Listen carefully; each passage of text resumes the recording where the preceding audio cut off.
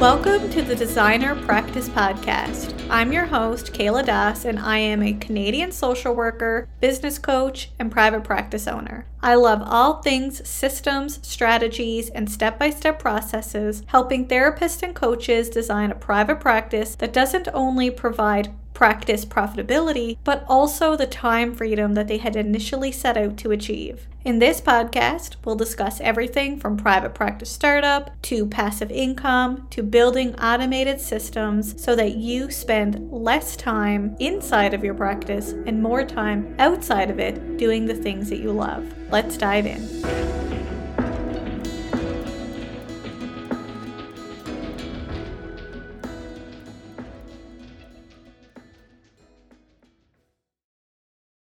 Welcome back to the Designer Practice Podcast, and I'm your host, Kayla Das. Have you ever applied to a contract job as a therapist for a group practice to only be greeted with a contract that says you are not allowed to compete against this company? Maybe you've even been told that in order to be hired as a contractor, you have to scrap your private practice altogether. This certainly happened for me. When I first started my private practice, I interviewed for 7 contract jobs and only one didn't ask me to sign a non-competition clause. And to top it off, one of the 6 that asked me to sign a non-competition clause told me in order to work for them as a contractor, I would have to cease my private practice altogether and that I would not be allowed to restart my private practice for up to 2 years after I stopped working for them. Needless to say, I turned this offer down. Because growing my own business was the top of my priority. I knew the minute I heard the word non-competition clause, I was not accepting any offer from a company. But I did wonder to myself, is this even legal? Whether you're a therapist who's planning to obtain contracts to support your private practice growth, or you're a group practice owner who's currently using these clauses in your current contracts, you're going to want to listen to this episode.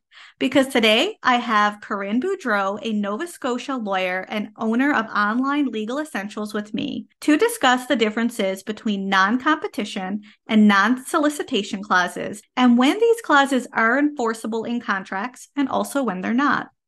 Hi, Corinne. Welcome to the show. This episode has been so long sought after, and I'm so excited that you are here today so that you can bust some of these myths for us and also share some truths when it comes to non-competition and non-solicitation clauses within hiring contracts for therapists. Well, thanks so much for having me. And thank you for your persistence. I try not to make people chase me, but we were kind of going back and forth on having me come and talk about this. So thanks for your persistence, and I'm very happy to discuss this. Definitely questions that I get very often too. Yeah. And Corinne, something that I've noticed, especially in the private practice world, is the use of non-competition and non-solicitation clauses within contracts. However, there seems to be almost a misunderstanding of the two and how they differ from one another. So I can't wait for us to dig into these a little further so that you can help us really understand these, especially if we're either signing these contracts as a contractor or we're a therapist or a group practice that are actually hiring therapists into our private practice. But before we do, please introduce yourself, where you're from, and tell us a little bit about what you do. Well, thanks for that. Yeah, my name is Corinne Boudreau. I originally was born and raised in Cape Breton. I'm not a mainlander. I feel like I have to say this, even though I now live in Halifax. So I've always lived on the East Coast, although I've done lots of traveling. My background is I did a business degree, so I thought I wanted to be an entrepreneur, but back in I'm going to date myself here, back in the 80s and early 90s when I was studying business, there really wasn't as much talk about entrepreneurship. So when I couldn't figure out how to invent Velcro or something really super cool like that, I thought, oh, what else can I do? There have been a few lawyers in my family, so I ended up going to law school. Started my law practice at a big firm. But after a number of years and a couple of kids, realized that big law firm life was not for me. Great background, great training, had some really amazing clients, got to learn from some amazing people. But I really had what I now call my soul-sucking situation, which I know a lot of entrepreneurs and people who've gone out on their own have experienced, where you just feel like you're a square peg in a round hole. So back about 10 years ago now, I decided to start my own law practice and then started teaching. I got a call from somebody saying, I'm always getting legal questions. They were a business advisor at a local entrepreneurship center. I'm always getting legal questions. We have some funding to do training. Could you put together a legal course? So that's kind of where it started for me down this other path of teaching entrepreneurs and self-employed people and freelancers what I call the legal essentials. Because I think it's something that it's not taught in school. It's often not included in other programs. I actually used to teach fourth year dental students business law. I think that the dental program was actually at Dalhousie University was actually forward thinking and starting to put more legal content. So I think some places it's starting to show up, but that's really my passion now, is helping Canadian entrepreneurs and business owners and freelancers to understand what the legal foundations are and put it in hopefully more accessible language. I've tried to go from being like talking like a lawyer robot to talking more like a human being / entrepreneur person. So that's a little bit about my journey. Yeah, and something you mentioned there, you said a lot of us don't have this in our schools and training. And especially when I think of therapists and coaches, it's not only is it not in our training, it's something that's misunderstood. And especially where it comes, usually having to hire a lawyer and asking these questions can cost a lot of money, or we anticipate it's going to cost a lot of money, that we just don't do it. And that could definitely open ourselves up to potential issues down the road, because a simple question could be answered, which is why I'm really glad that you're here today, because non-competition and non-solicitation clauses come up over and over again. But it's difficult to know, who do I reach out to, or how do I reach out to people, or how do I find the right information to be able to deal with this? So let's dig in. What is a non-competition clause and what is a non-solicitation clause, and how do they differ from one another? Sure. I'm going to talk a little bit about how they're the same and then maybe how they're different. They're both under what I would call an umbrella of things that we call restrictive covenants. So that sounds like a very fancy, jargony lawyer word, but it really, as you can see, it restricts activities. So both of them have that in common, that they're a kind of clause that you put into a contract to say you can't do this. And again, there are some other parameters around it, but they are restrictive in nature. How they differ is non-competition clauses usually restrict activities of a person within a certain time frame and also within a geographic region. It depends on the context where they're put, what that looks like. In employment agreements, it usually says you can't work in a certain industry or type of job in a certain geographic area for a particular period of time. That's kind of how it would be written. Similarly, in a contractor agreement or in a purchase and sale agreement, that's another place that these commonly show up. It would say something like that. So it restricts activities around what people can do during a contract or even after a contract. A non-solicitation clause, again, does restrict activities, but it usually talks about slightly different activities. It's usually talking about contacting patients or clients, contacting staff and suppliers. And so it's slightly different types of activities that it restricts. And it often kind of ties back to protecting confidential information. Again, they have a lot of similarities. It's not weird that they get confused because they have some commonalities, but they have different ways of protecting information and restricting activities. So are non-competition clauses and non-solicitation clauses enforceable? And if they are, who are they enforceable for? And are there a difference between the enforcement of someone who's hired as an employee versus someone who's hired as a contractor? So I would say in general, just to go really super high level, the law is always about balancing interests.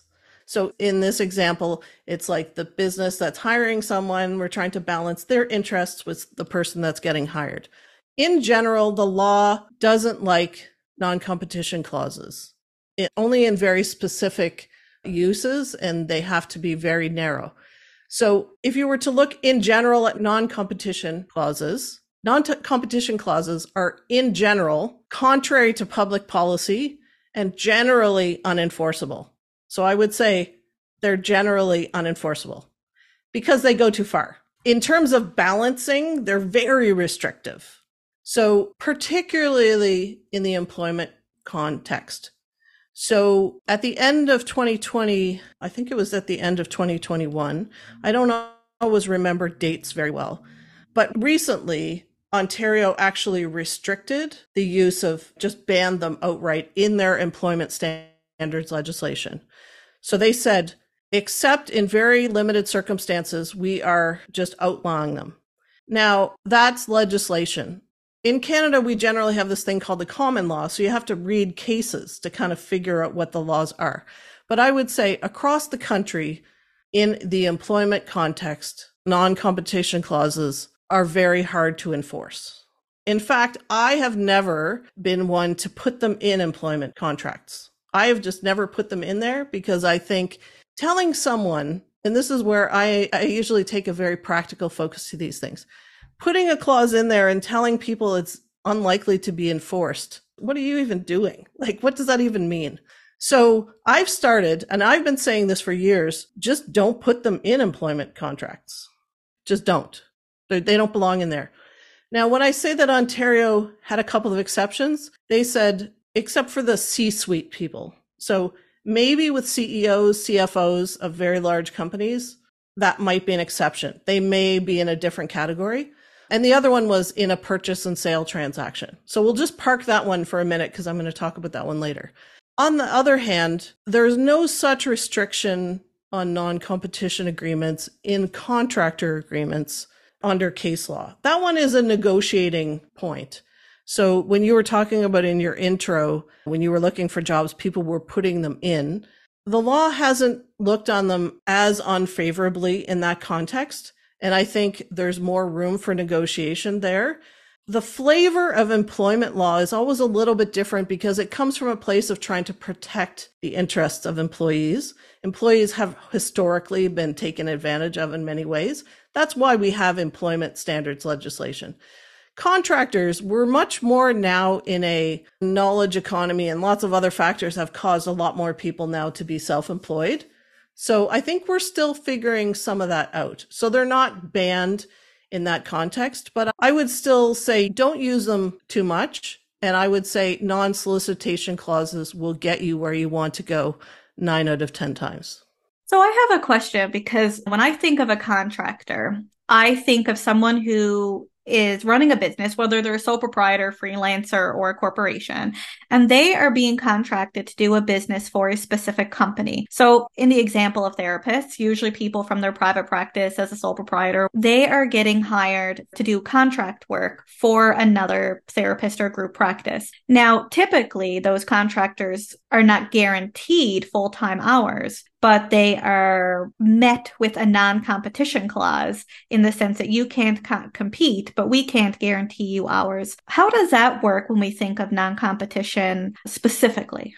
Yeah, well, that's where I think a lot of the negotiation and balancing has to come in. Because the reason that the law doesn't like non-competition agreements is because it thinks that it restricts people's activities too much. So I think if you're putting a non-competition clause in an agreement, but not guaranteeing any hours, that feels too restrictive to me. But depending on what the market looks like out there, are there more therapists than jobs? I don't know. I think sometimes that kind of balances itself out. If, again, people really want you to work with them, you don't want to accept that kind of clause, then maybe they'll start taking them out. That's a really good point. So when we think about non-competition, non-solicitation clauses, why are they used in hiring contracts? And what are the benefits of these clauses? And who are they intended to protect? Well, I think they're 100% intended to protect the business owner or the business itself, which I think is legitimate. Like as a business owner myself, it's taken me a long time to build up a business, finding clients, creating content. Like there's a lot that goes into finding the right suppliers. I have affiliates and you have all these relationships and you have all these things that you build up inside your business, which have a value. So from a business owner perspective, you don't want someone to waltz in, take everything that's valuable and waltz out the door. I think that's where it's coming from a business perspective. You want to protect what you've built and you don't want again, valuable business assets, including all kinds of confidential information, business information, trade secrets, client lists, supplier lists, all this stuff walking out the door. You also don't want to hire, in the context of a therapist, hires a therapist to come in and then have them go back to their own practice or start their own practice and have all the clients and your staff even maybe follow them. So that's kind of the business perspective. You're protecting all of these important business assets that you've built. But again, balance. Like, how can you do that in the least restrictive way that still protects?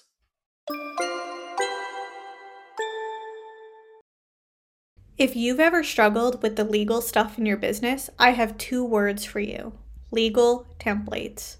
Corinne Boudreau, a Canadian lawyer and business owner of Online Legal Essentials, sells affordable, downloadable legal templates for therapists, coaches, and course creators. From the Regulated Health Practitioner Legal Template Pack to the Coaching and Course Creator Package to website privacy policies, she has it all. So why not just purchase pre-made templates to avoid all the unnecessary legal headaches? Head over to Online Legal Essentials by checking out kayladas.com/online legal essentials. As a special bonus, use the coupon code EVASPARE10, that's EVASPARE10, to receive a 10% discount off any of Corinne's digital template products. Go ahead, check out Online Legal Essentials today. Now back to our episode. Yeah, what I'm hearing, it's really balancing out the rights of the person that you're hiring versus also protecting your company with that, right? And too restricted on either side could not benefit one or both parties. Mm-hmm. And I think sometimes people kind of, what's the expression, like cut off their nose to spite their face. If you have too many restrictions in there, maybe you're not going to get the right people. And maybe they could work part-time in your practice and part-time in another practice. And that will work fine with some other, again, controls in there. But making things too restrictive, you might be losing great people that you could otherwise work with. That's a really great point. Now, I have kind of a scenario that tends to happen for therapists specifically. In my opinion, it seems like a catch-22.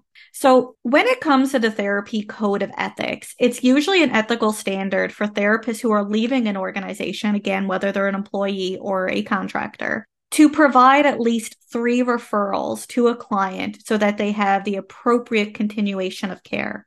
When it comes to the non-solicitation clause specifically, do these 3 referrals have to be within that existing company? And what if the organization doesn't have additional therapists with the expertise that the clients need for that best continual care? Yeah, I think this is kind of a tricky one, which I think communication is very important in this respect. If you were leaving and you were trying to compile this list, I think I would want to have some communication with the organization that you're leaving.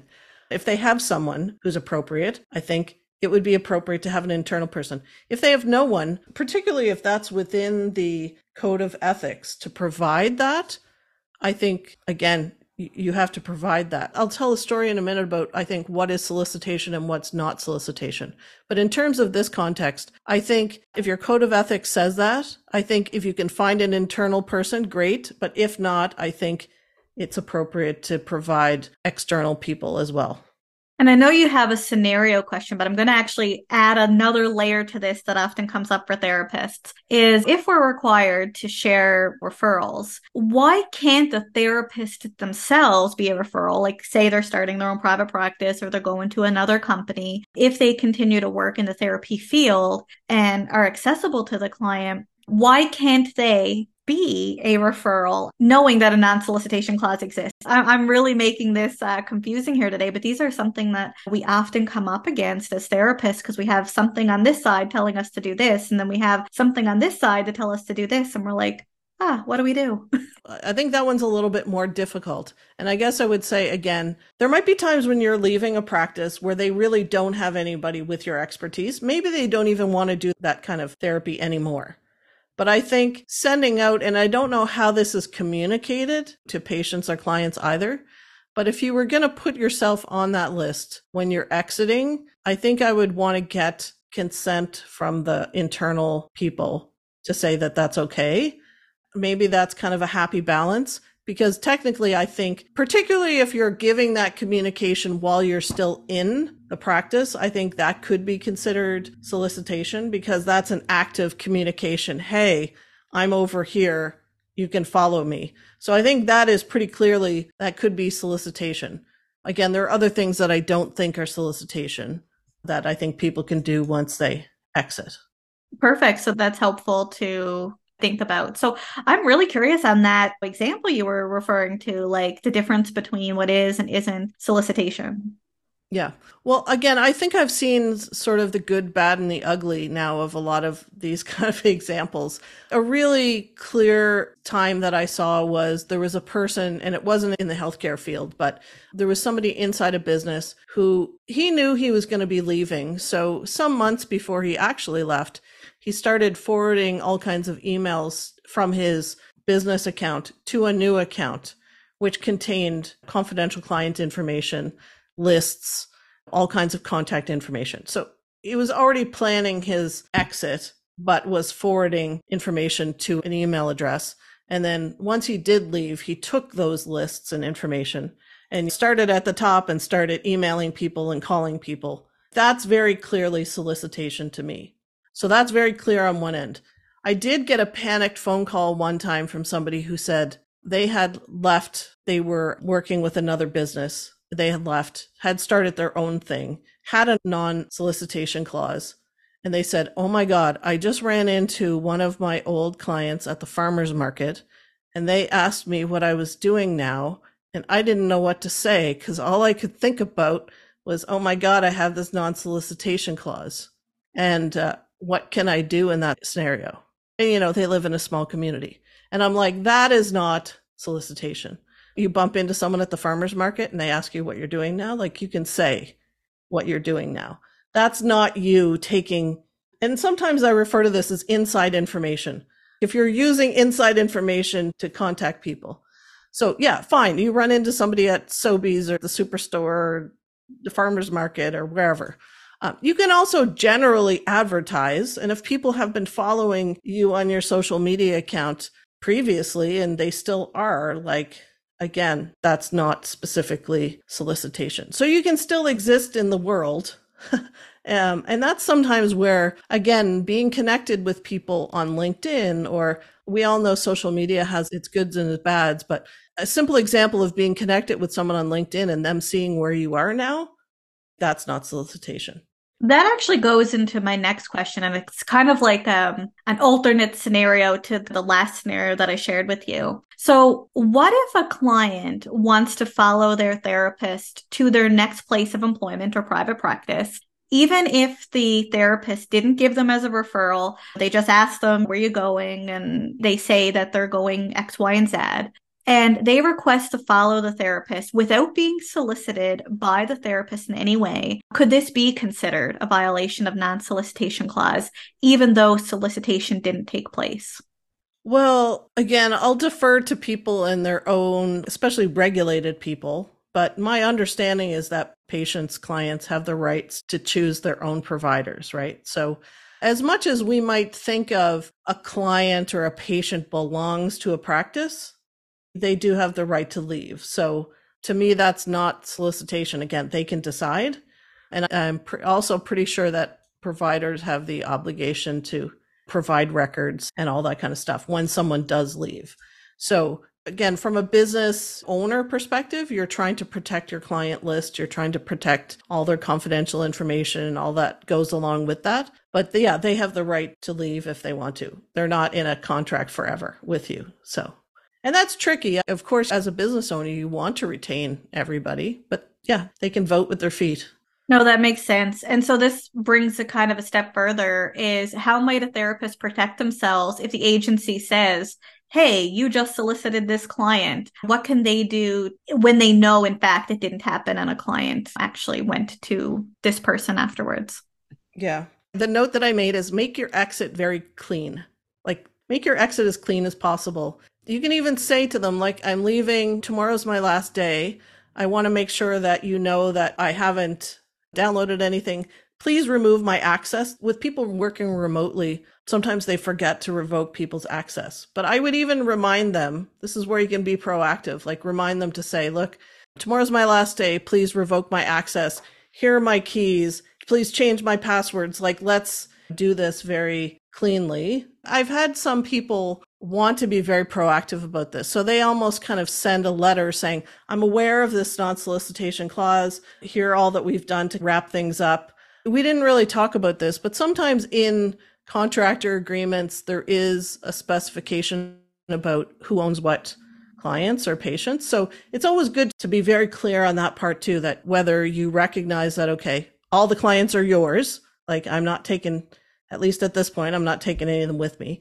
I've seen this in some practice agreements that like anybody who was a client of the practice or who the practice refers to them remains a client of the practice, but maybe the contractor, if it's their mom or their friend or whatever, some of those could be clients of theirs. So again, make it very clear on exit who you're taking with you if you actually have some clients of your own, and acknowledge that, yes, I realize I'm subject to this non-solicitation clause and I'm planning to honor it. You know what I mean? You kind of try to be a little bit proactive and then, of course, actually do that. I think that's the biggest thing. If you do legitimately need to take some information with you, again, communicate that clearly, because some of it might belong to you and maybe you saved it on their server or you uploaded it somewhere. But yeah, acknowledge your obligations and try to make as clean a break and communicate all that stuff as well as you can. That's some really great advice. Earlier on, you said you were going to park something. You mentioned that you were going to park the purchasing side of non-competition clauses, I believe it was. So can you tell us a Right. little bit about that piece? Yeah. So again, non-competition clauses, employment agreements, no. Contractor agreements, I would say probably still not in there, but they are subject to some negotiation. If you are purchasing a business, like purchasing a practice, there may be a non-competition agreement in there. You might want one in there, or obviously if you're selling a practice. So if you've been operating a practice for many, many years, you've now decided you want to retire, go do something else, and I'm purchasing your practice. Part of the purchase price is I'm purchasing the goodwill. I'm purchasing the clients.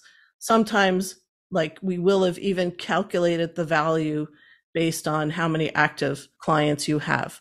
So the law again has recognized that that's a legitimate time to say, look, you can't practice within, and that's where again, you have to define a time frame and a geographic region.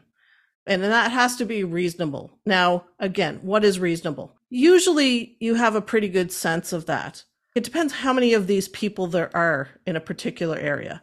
Like I know with, again, I always come back to dentists, but I did so much work with dentists. Normally with dentists, it would only be maybe a street or a part of a city. In a big city, it would only be a very tight geographic region. Like it might be like, I'm in Halifax, but it might be like Spring Garden Road, or it might be a 2-kilometer radius within that dentist's office. In a smaller town, it could be like the town or a county or something like that. But you need to refer to that really tightly. And then again, it's usually like anywhere from 2 to 5 years. But again, I am buying your goodwill. So I don't want you to decide you go to Florida, you golf for a while, or you do whatever, and you decide, no, I'm kind of bored. I want to come back to being a therapist. I don't want you to do that. And I definitely don't want you to do it within a very tight geographic region of where you used to be. So the law recognizes, again, we're talking about balancing. The law recognizes that I've kind of bought and paid for that restriction. Whereas with employees, again, the law hates to restrict people's ability to make a living. That's why employment agreements, in terms of balancing it in public policy, we don't want to restrict people from doing the thing that they're trained to do. But if I've bought and paid for it in a purchase and sale agreement, it's seen as a more legitimate reason.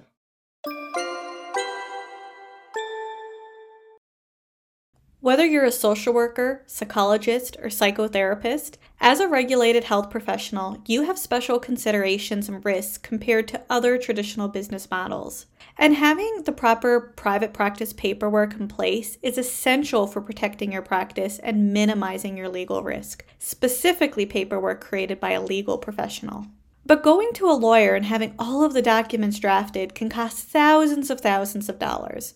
When I first started out, I paid over $1,200 for just the consent to treatment form alone. However, Corinne Boudreau, a Nova Scotia lawyer and owner of Online Legal Essentials, along with Jean Eden, Alberta Practice Privacy Coach and owner of Information Managers, have partnered to create an affordable, all-inclusive, regulated healthcare practitioner legal template pack for private practitioners across Canada.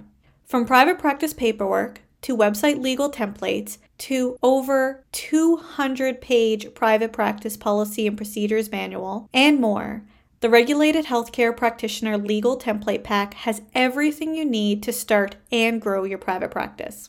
For a package that can easily run over $10,000 if purchased elsewhere, Corinne and Jean charges only $997 Canadian. And as a special bonus for listening to the Designer Practice podcast, when you use the coupon code EVASPARE10, that's EVASPARE 10 at purchase, you'll receive an additional 10% off the regular price. Start protecting your practice today and check out the Regulated Healthcare Practitioner Legal Template Pack by checking out kayladas.com/online legal essentials. That's kayladas.com/online legal essentials. Now back to the show. That makes complete sense. So if a therapist has a non-competition clause or a non-solicitation clause in their hiring contract, is there any advice that you would give them in order for them to better understand their rights? And I'm even going to bring that a step farther. Is there anything that therapists who are going to hire other therapists should consider when including non-competition or non-solicitation clauses in their contracts? Yeah. I would say if you are hiring people as employees, just take it out. Don't put it in there. If you are hiring people as contractors, I would think long and hard. I am of the opinion that if you have a non-solicitation clause that's properly drafted and confidentiality clauses, like it could be a non-disclosure agreement, that you can get there. Like you can get there. Again, we're talking about what interests you're trying to protect. I think that you can properly protect your interests with a non-solicitation clause plus an NDA or confidentiality clauses. So I am not a fan of putting non-competition clauses in either employee or contractor agreements if you're hiring. On the flip side of that, if you are presented with one, if you're an employee, man, you're in a tough spot. I would say you could push back and say, they're not enforceable, so please take it out. If they push back and say, no, our lawyer, or we've always had it in there, or whatever. I mean, at the end of the day, they are hard to enforce. So I don't know. It's a thing in there. If they ever took you to court and tried to enforce it, it wouldn't be worth really the paper that it's written on. It's not nice to have in there, though, because some employers will put pressure on people and point to it. But I think, again, in reality, it's very hard to enforce with employees. In Ontario, it's very super duper clear, but I think the law is always, like I said, not love them. So I don't know. It depends on how your brain works. I would ask for it to be removed. If it doesn't get removed, you could probably live with the knowledge that it wouldn't be enforced by a court. But that's not as great as having it removed. If somebody presents you with a contractor agreement, I would try to negotiate it out of the agreement and say, what are your biggest concerns here? And let's address them through a non-solicitation clause. So what do you not want me to do? And let's spell that out as clear as day, what you can't do. And let's put that in a non-solicitation clause. And then it's very clear for both parties. And there's two time periods where these clauses apply, I should say. They apply when you're in the relationship, and then there usually is, like you said, there's a time period afterwards. So Make it very clear what you can do while the contract is in place, while you're working in their practice and your own practice or somebody else, and then make it very clear, if this relationship ends, if we terminate this agreement, what do you not want me to do and what can I do? And that can be written in very clear English because every practice is going to be a little bit different. But yeah, put that in clear English during and then after. So get at the real concerns. And this is where I think if people dig into it a little bit further, it's just good for everybody because you get on the same page. I love that clarity piece because historically people put it in because it's always been there or another contract had it in there. But it's to ask, why is it in there, right? Like, what's the purpose? What's the reason? Because again, going back to how non-solicitation and non-competition clauses are the same, but they differ, it's that often the word non-solicitation is actually meant as the non-competition and vice versa. So it's really understanding what is the issue here, what's the concern, and what is the person wanting to be protected from. And really understanding that can even help the person being hired really understand, is this a place that I want to work in? Am I willing to sign this now that I know this if they're not willing to take it out? Or maybe through that negotiation, both parties get a better understanding of this is the issue and now this is how it's going to be in the contract. So Yeah. I love that piece. And I was going to say, sometimes someone said, oh my God, I have a contract with a non-competition clause in it. And I've gone to read it and the heading says non-competition, but then I read the words and I'm like, this is actually a non-solicitation clause. So for anyone who's confused out there, there's a lot of reason for confusion. They're not always drafted great. And some people, again, take bits and pieces from other contracts so they're not always well thought out. What I tell everyone about contracts is if you are a business sending contracts out to people, you should be prepared to answer questions. You need to understand your own contracts. And on the flip side, whenever someone sends you a contract, don't be afraid to ask questions and don't be afraid to negotiate.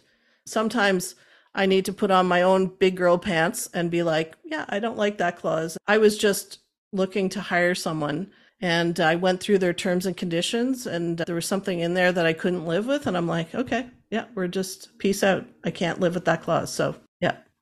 That's a good point. And sometimes we worry about potentially losing a place of employment or potential client source. But again, it goes back to what matters to you. And going back to my intro, when I first started, I knew first thing that if anyone introduced me to a non-competition, I was not going to accept it because building my business was my big priority. And with that, I didn't know about the legal pieces to it at that point. I just knew that from a values perspective and from a vision perspective, that is not what I wanted. So it's really also thinking about what is it that you're okay with? What is your vision? What is your values? And how does this all play into that as well?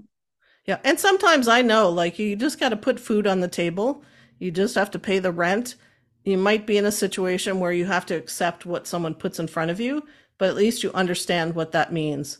And again, you understand what the implications might be even after the relationship ends. Love that. So you have a free webinar that our listeners can watch. Is that right? I do. I am a fan of the webinar because of my background. I didn't even mention that, but yeah, I have worked a lot in healthcare, particularly long-term care, but I've always had a lot of healthcare related clients and customers.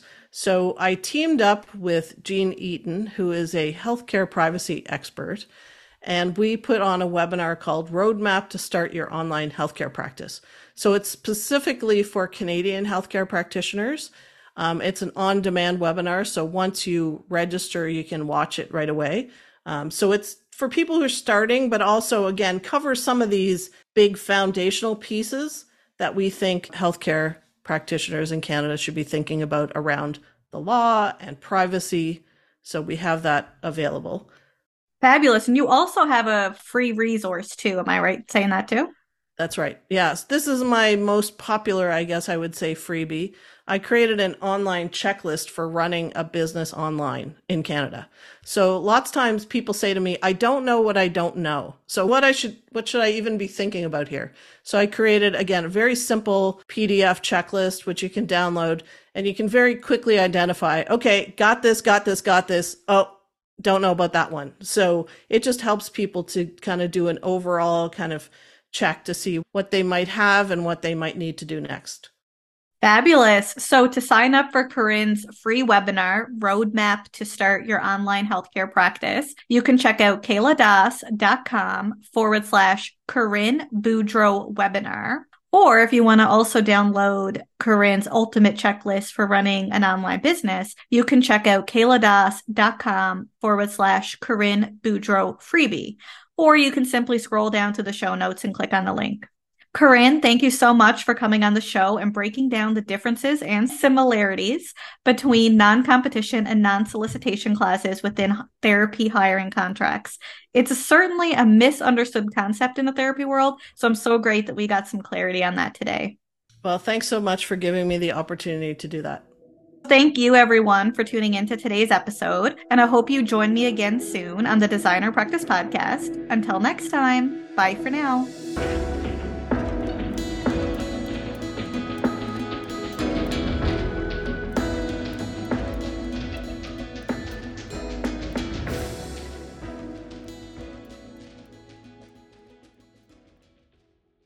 Please be advised that the podcast advertisements and links in this episode may be affiliate and/or sponsor links where Evaspare Inc. and the Designer Practice Podcast receive compensation for sales or signups made through link clicks. This helps the Designer Practice Podcast continue to provide free and valuable content to you each week. Thank you, and we appreciate your support.